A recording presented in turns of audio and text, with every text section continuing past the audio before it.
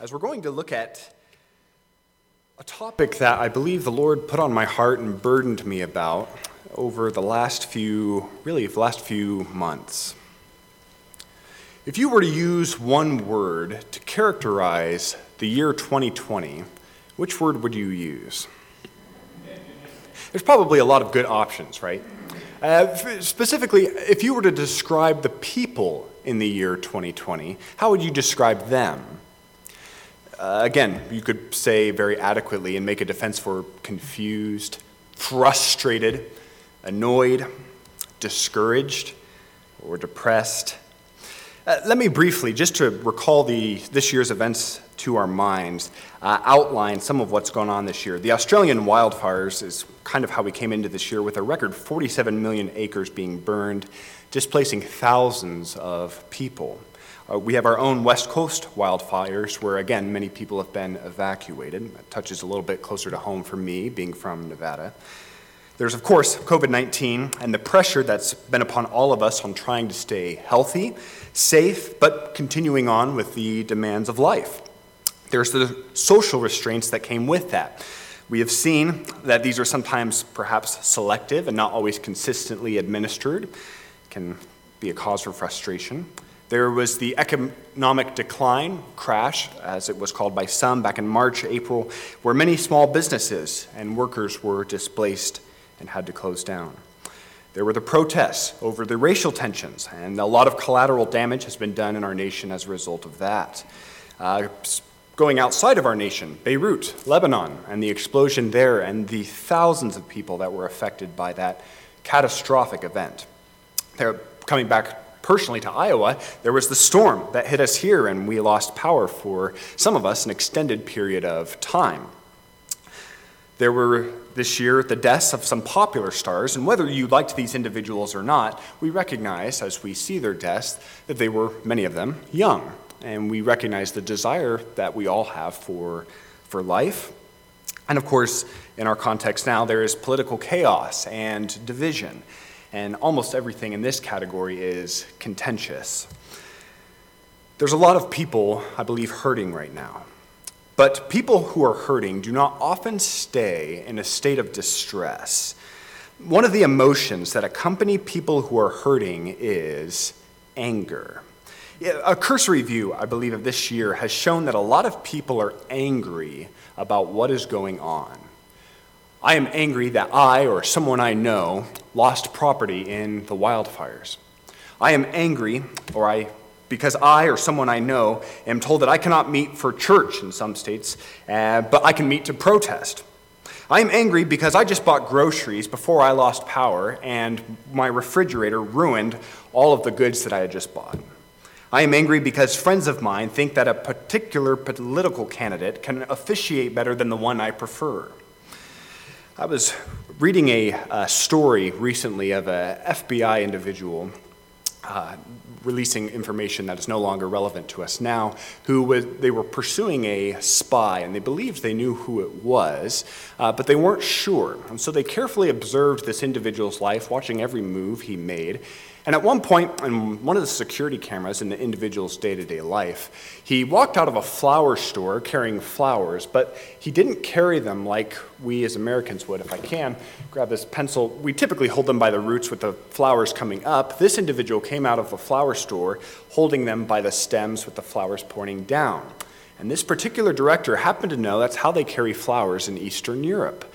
And through a continued series of events, they eventually came to capture this spy posing as an American because they knew that the way you live your life will reflect who you really are. This morning, we're in Numbers 20, and as we heard read for us earlier, we come to the story of Moses and a fit of anger he had. And if you will, think for me with a moment, coming to this for the first time. You're in the book of Numbers. They've been in the wilderness for a long time. Moses has been with these people who have complained, who don't really like him, and they've had a lot of different issues. And we come to hear Numbers 20, they don't have water again. Okay, we've actually seen this before. God's going to supply. But Moses gets angry. He's frustrated with the people and expresses his anger, and as a result, we're told that he can't go into the promised land. And if you're reading through that for the first time, you're like, what? He had one episode of anger, and just like that, he's done? And this morning, what I'm going to argue, if you will, what I'm going to try to help us to see in this sermon is that God's people should be characterized by self-control, not anger. And we're going to observe 5 facets of this truth that I believe if you are a child of God, you will be recognized. People will be able to watch the security camera of your life and be able to tell, I know who that person is. Because Christians, God's people, are characterized by self-control and not anger. We're going to observe 5 facets of this through an acronym, anger. And with that, please know, I'm not trying to be cute or unnecessarily linguistic this morning. I found this acrostic actually somewhere else. I felt it was fitting, so I'm not trying to reinvent the wheel. A lot of the material I came up with on my own, but we're going to trace anger, an acrostic, A-N-G-E-R, going through the text, and hopefully I think that'll help us better understand what I'm trying to posit this morning. We'll go through it. As I do, just a logistical comment to help you if you're taking notes. We'll start, if I say number 1, by that I mean we'll explain the text. We're going to see what the text actually says. 2, we're going to observe the truth that transcends all time. And then 3, we're going to make application to our lives. So explanation, observation, application as we go through Numbers 20 here. And so first, we come to the letter A for anger. And we see in Numbers 20 here that arrogance marked Moses. If you care to write it down, arrogance is what characterized Moses. We see this in the Lord's comment to him in verse 12, where God said to Moses and Aaron, because you did not trust me, you did not believe me. Moses had an arrogant attitude. He was marked by self-importance, and he did not want to trust the Lord. Perhaps, using a bit of sanctified imagination here, he may have been thinking, I delivered you people from Egypt. I brought you through the Red Sea. In the first place, when God and I chatted back at the bush, I didn't even want to be with you guys in the first place. And here I am, constantly at the brunt of your frustration. But still, Moses, in a moment of arrogance, sinned. And as a result of his sin, he was forbidden to enter the promised land. Moses, this is fascinating to me, because Moses is described as a meek man, and a mentor of mine, a pastor, said it well, saying, quote, meekness is power under control. Anger is passion out of control. End quote. Think of it as a big bodybuilder, someone who's exceptionally strong, picking up a baby. They're able to pick up a lot more weight than that child, but they're going to handle that child gently. That is meekness. Anger grabs the books, the pencils, whatever's nearby, and throws them away because anger is passion out of control. So the observation of the truth here, there's a simple answer, I believe, to personal anger. Said very bluntly, it's not about you. God's people should never act independently from God. Moses knew exactly what God wanted him to do. In fact, what God wanted him to do wasn't really going to involve Moses much. He was going to just speak to the rock, thus showing very clearly who's bringing the water out. Earlier, Moses struck the rock in a different account, which is what God wanted him to do. And it was clear that through Moses, God provided through the people. Here, again, God is working through Moses, but he was more passively involved. Moses didn't seem to like that and acted out of anger, acted out of arrogance. And when we focus on ourselves, I think that we find it easy to be angry. For example, when you are inconvenienced by others, you're likely to blow up. When I was a child, we had a driveway, and it was common for us to leave our play equipment in the driveway, our bicycles, our little toy trucks. And so when my parents came home, they weren't able to pull into the driveway because we had left our toys there. They were kind and gracious with us and pulled us aside and explained why we should clean up after ourselves and put our toys away. But there is that opportunity for parents to become angry because they have been inconvenienced. Say you're running late for work and you're trying to get there and you hit every single light on your way there red. Furthermore, or it seems like the person in front of you is just really content going 10 under the speed limit. That's incredibly frustrating at times. You're inconvenienced. When you need perhaps to shower so you can leave for a date, but your roommate is still showering. That's speaking a little bit of my time from the dorm there. Why do you need to take 30-minute showers? I've just been inconvenienced and am late for my date now because of somebody else. When you're perhaps trying to sleep in an apartment complex, but your neighbors are hosting a loud music concert.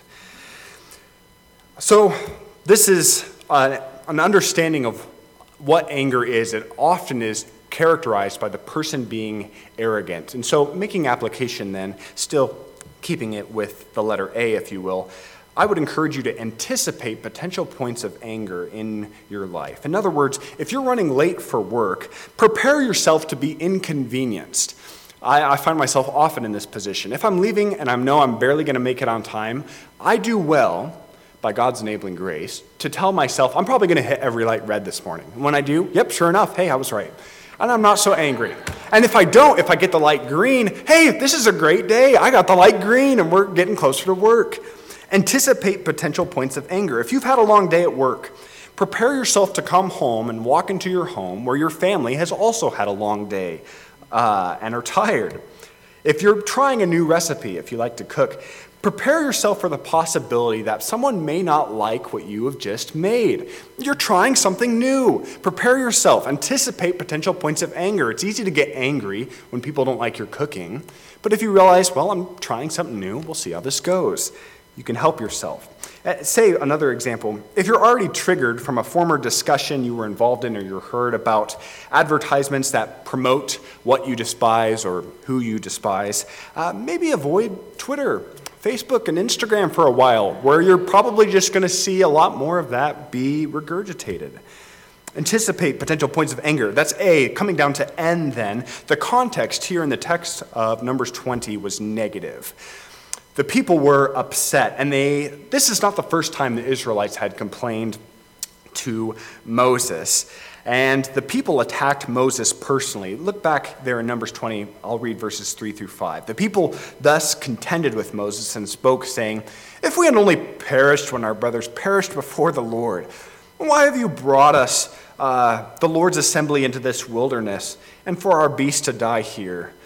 Why have you made us come up from Egypt to bring us into this wretched place? It is not a place of grains or figs, vines or pomegranates, and there's no water to drink."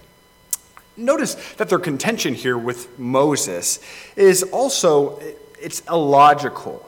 The people are saying, "Moses, I just wanted a pomegranate. Moses, I just wanted some juicy figs. That's all I wanted." And they're so focused upon themselves that they make the whole context negative. And as a result, we should know, too, that this situation led to this place later on being called Meribah. That's verse 13, which literally is the place of contention or striving. I looked this word up in Hebrew to see how else it is being used, and it's actually the word that can be very appropriately used to describe a brawl or to describe an all-out fight. The people were upset. This isn't some passive complaint that they're just being negative with Moses. They're ready to perhaps throw some things to demonstrate their negative attitude. And then, so number 2, observation of the truth here. A negative context often stimulates anger. When there's a lack of appreciation and the presence of criticism, I kind of sympathize with Moses. It's hard not to be angry. Imagine preparing your home for a friend's or your spouse's birthday party, and you're going out of your way to decorate. You make the house look really nice, and when this individual comes home, one of the first things they say to you is, "You forgot to take out the trash." That can be frustrating. The context is negative, and criticism often prompts us to anger. What the people of Israel did was not right, but that does not justify Moses to act the way that he did. I think in light of James 4, I think it is fair to say if you're angry, you're wrong, even if you're right. The people were not correct in complaining before Moses, but Moses was not correct in responding the way that he did. So in application then, note your reactions. One commentator wrote, "Angry people are blind to their own anger, or at least to the wrongness of it.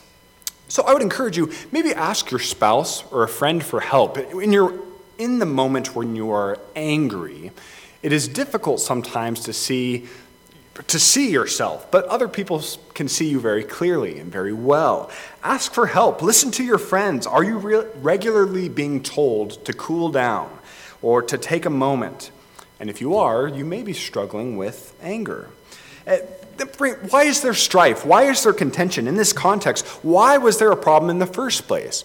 Well, Proverbs 30:33, which has much to say on anger, by the way, reminds us that the pressing of milk produces curds, the pressing of a nose produces blood, and the pressing of anger produces strife.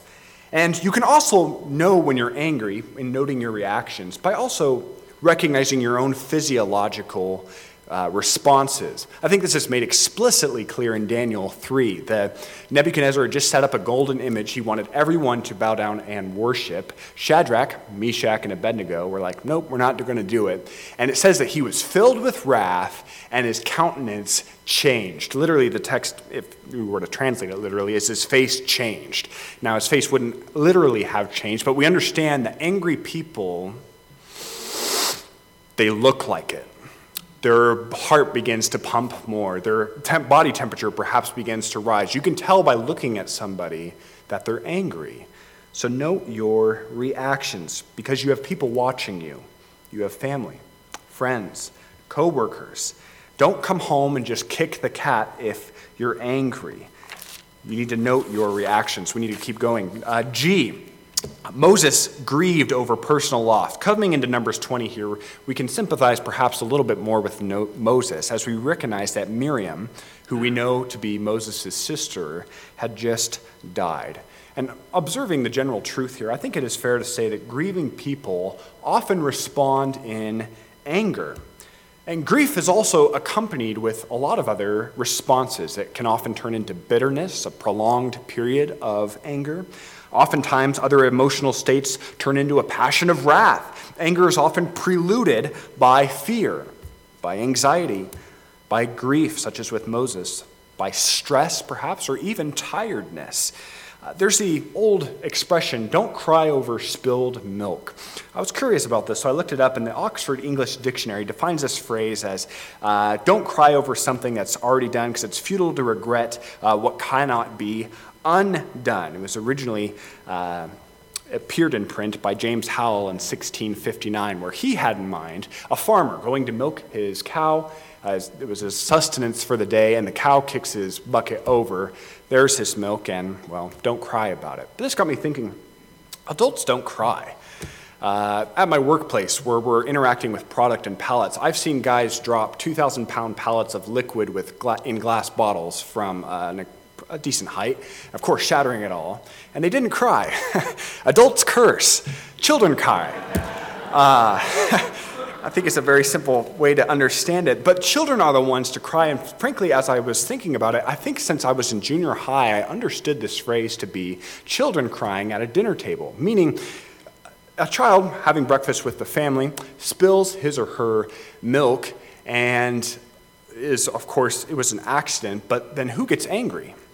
It's usually the parent saying, "You foolish child!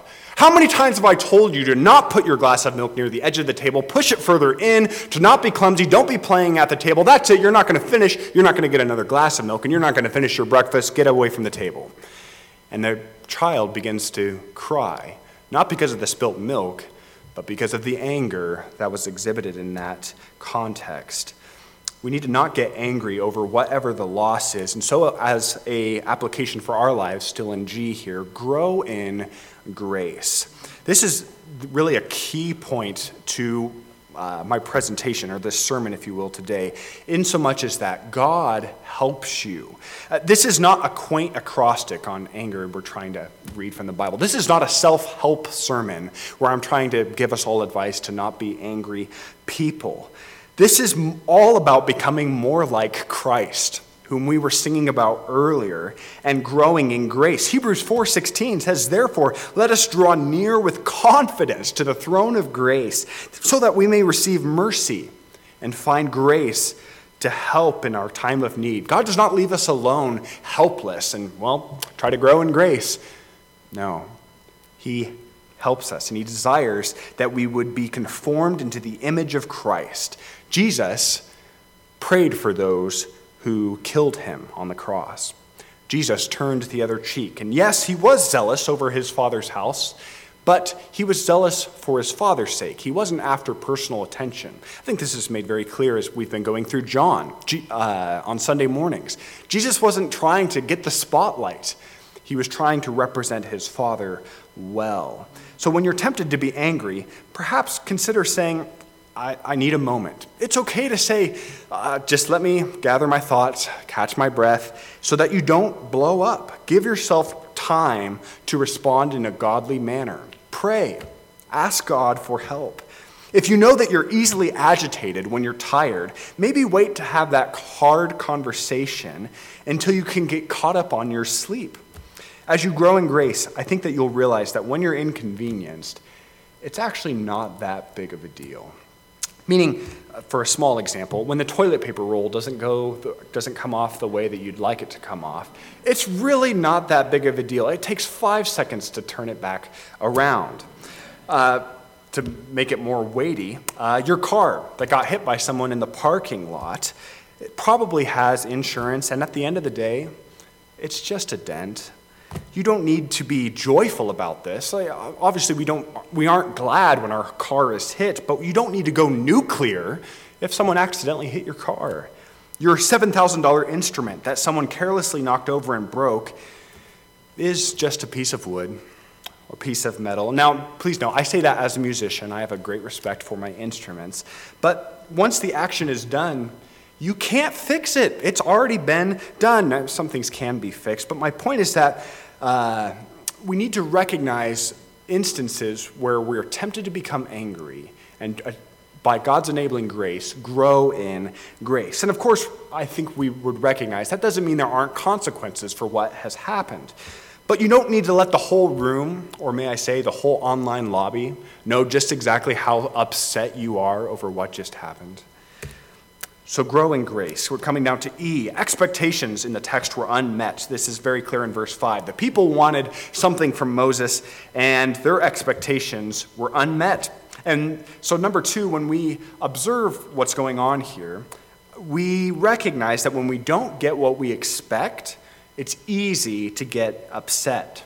Proverbs 13:12 says, "Hope deferred makes the heart sick." So when the husband says he'll come home at a certain time, but he's late, the wife doesn't get what she expects. Her evening plans may be ruined and dinner may be cold. And there's that opportunity to become angry there. If the child gets bad grades, the parents are tempted to become angry. Why? Because expectations were not met. I think we would do well to echo the heart of the psalmist in Psalm 62, verse 5, where he says, "My expectation is you." Is from you, where we as believers have our focus set on God. So what is some application we can make here? Well, I think we can edify others. Go out of your way to encourage other people. It appears that many people find it very easy to go out of their way to vent and let everyone know just how angry they are. But it's a lot more difficult, I think, to go out of your way to encourage other people. Anger grabs the wrecking ball and tears down. Humility grabs the hammer and nails and builds up. This is not just about making others feel better, though. Sometimes humility rebukes others.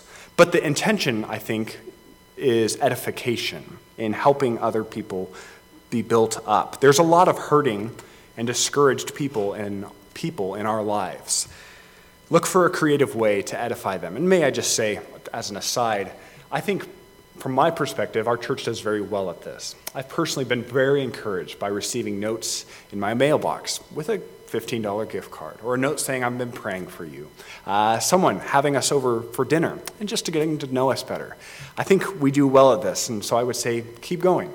Keep going out of your way to edify one another. And then lastly, the people were angry with Moses, and he reacted. He had done a lot for the people. And frankly, if it were not for him, probably the nation of Israel would have looked a lot different. But note that the people's complaints to Moses, as I mentioned earlier, they weren't logical. They should have remembered their history and recalled to mind, God's given us water in the wilderness before. God takes care of us and helps us. Moses cares about us. He didn't lead us in the desert at the time, probably had been 37 years, just so that we would die out here. Now the older generation would die as a result of their sin and God's promise. But they should have been able to recognize that Moses cared for them and God cares for them. And frankly, I think it is easy to react to illogical people.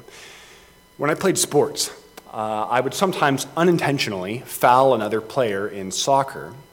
And oftentimes the player's teammates, whom I just fouled, would complain to the ref that I was intentionally trying to hurt him. I felt like responding at times. If I was trying to hurt him, he wouldn't get up off the ground. That would have been wrong. That would have been inappropriate for me as an expression of anger. But it's easy to react to illogical people. Of course, I wasn't trying to hurt the individual. And observing the truth here, anger is a reaction. Proverbs 15:1 says, "A gentle answer turns away wrath, but a harsh word stirs up anger." People often get in trouble with reactions, and so instead, try responding. Act, don't react. And so in application, restrain your spirit by the enabling grace of the Holy Spirit.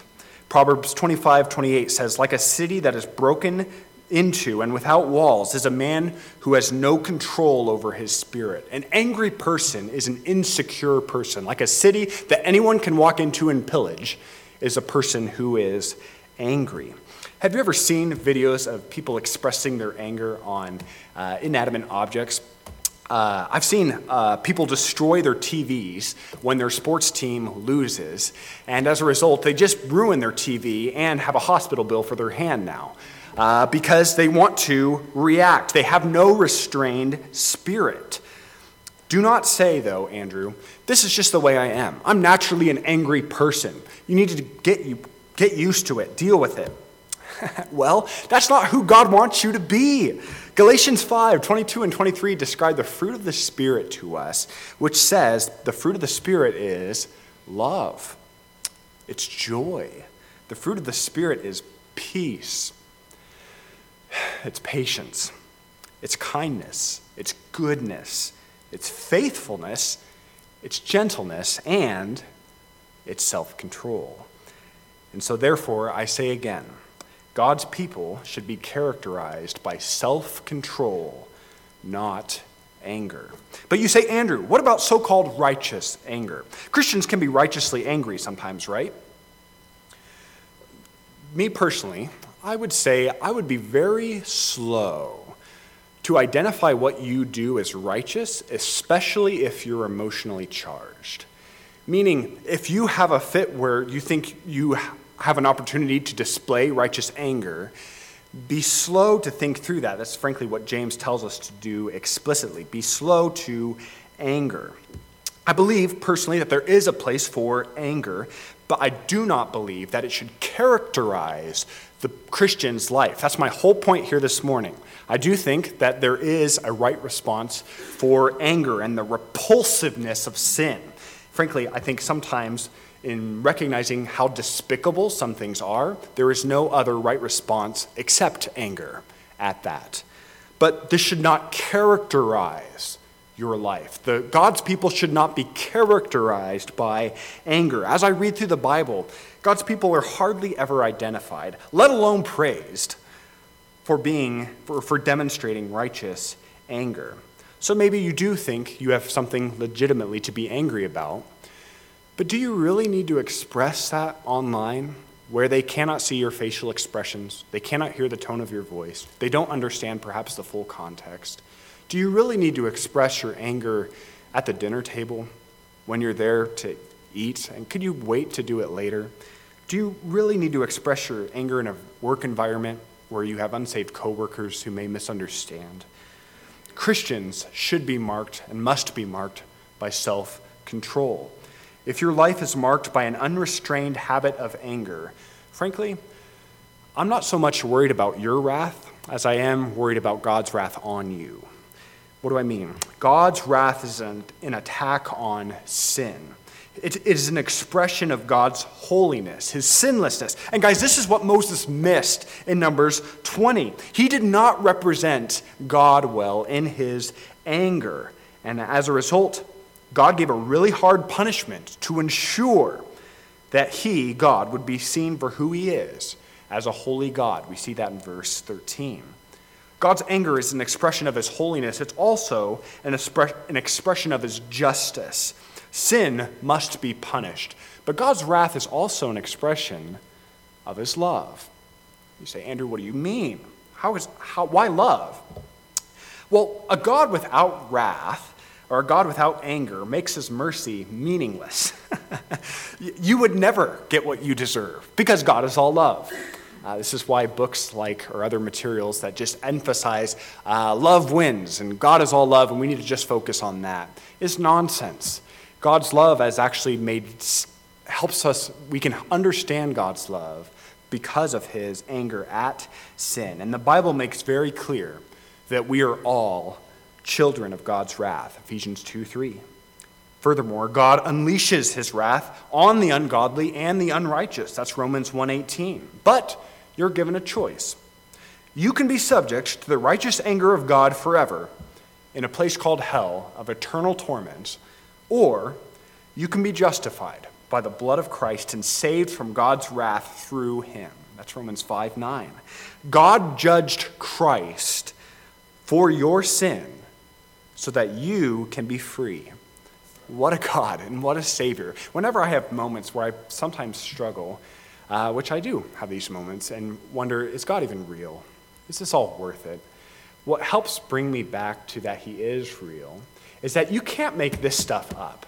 What the Bible says is absolutely what Paul says that it is to the Greeks. It's a scandal. It's outrageous. Who on earth would imagine their God subjecting his own son, whom he loves, to die for sinners who don't even want anything to do with God? No God would do that. We see this in other religions, right? You have to do something to earn God's favor. Yes, maybe God does something at some times, but you have to do something. But that's not what the Bible teaches. The Bible teaches that Jesus is the only way. He is the truth and he is the life, and no one can come to the Father except through him. He died on the cross to take the punishment that you deserve. He rose from the dead so that identifying with him and trusting him, you have the hope someday knowing that when you die, you will be raised and have an eternity with God also. God offers you hope in the gospel, in the good news. You do not have to be subject to the righteous wrath of God for eternity. You can turn to Christ and you can live.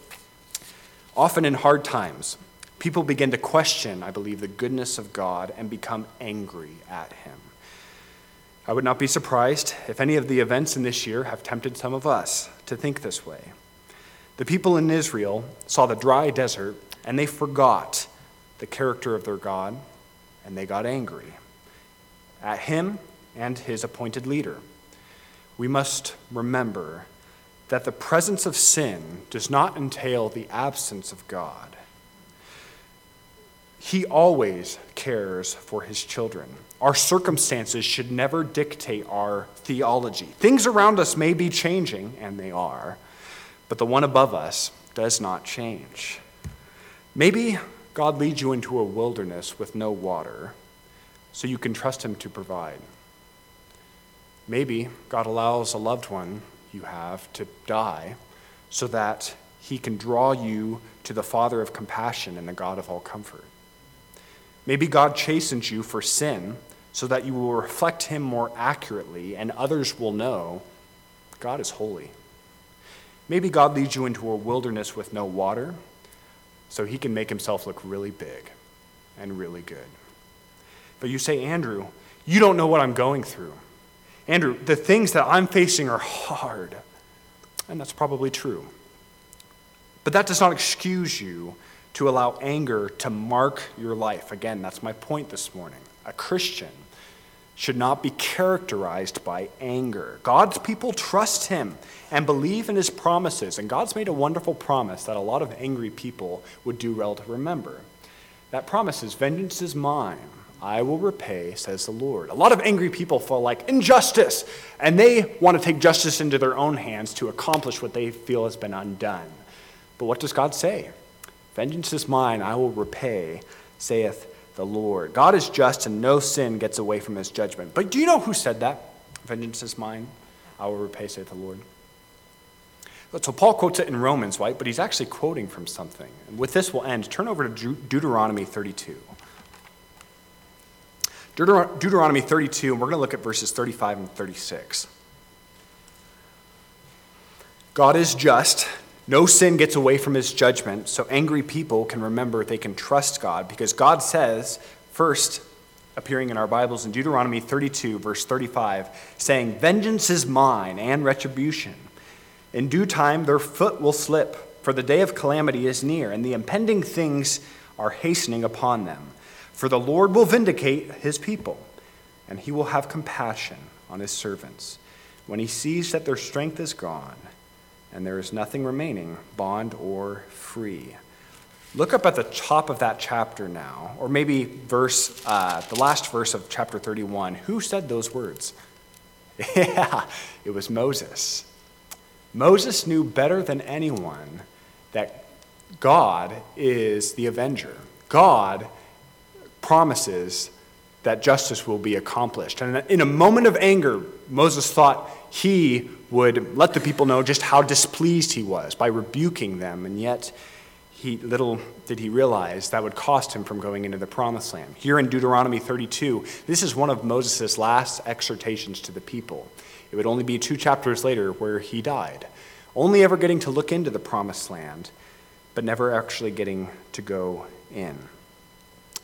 God takes anger seriously. So, when you're tempted to explode over the next thing that 2020 brings, which probably will have something maybe next month, remember that God's people trust him. Remember that God cares about you, as we just read in Deuteronomy 32 here. God cares about you and what you're going through. And remember, God's people are characterized by self-control, not anger. We need to pray.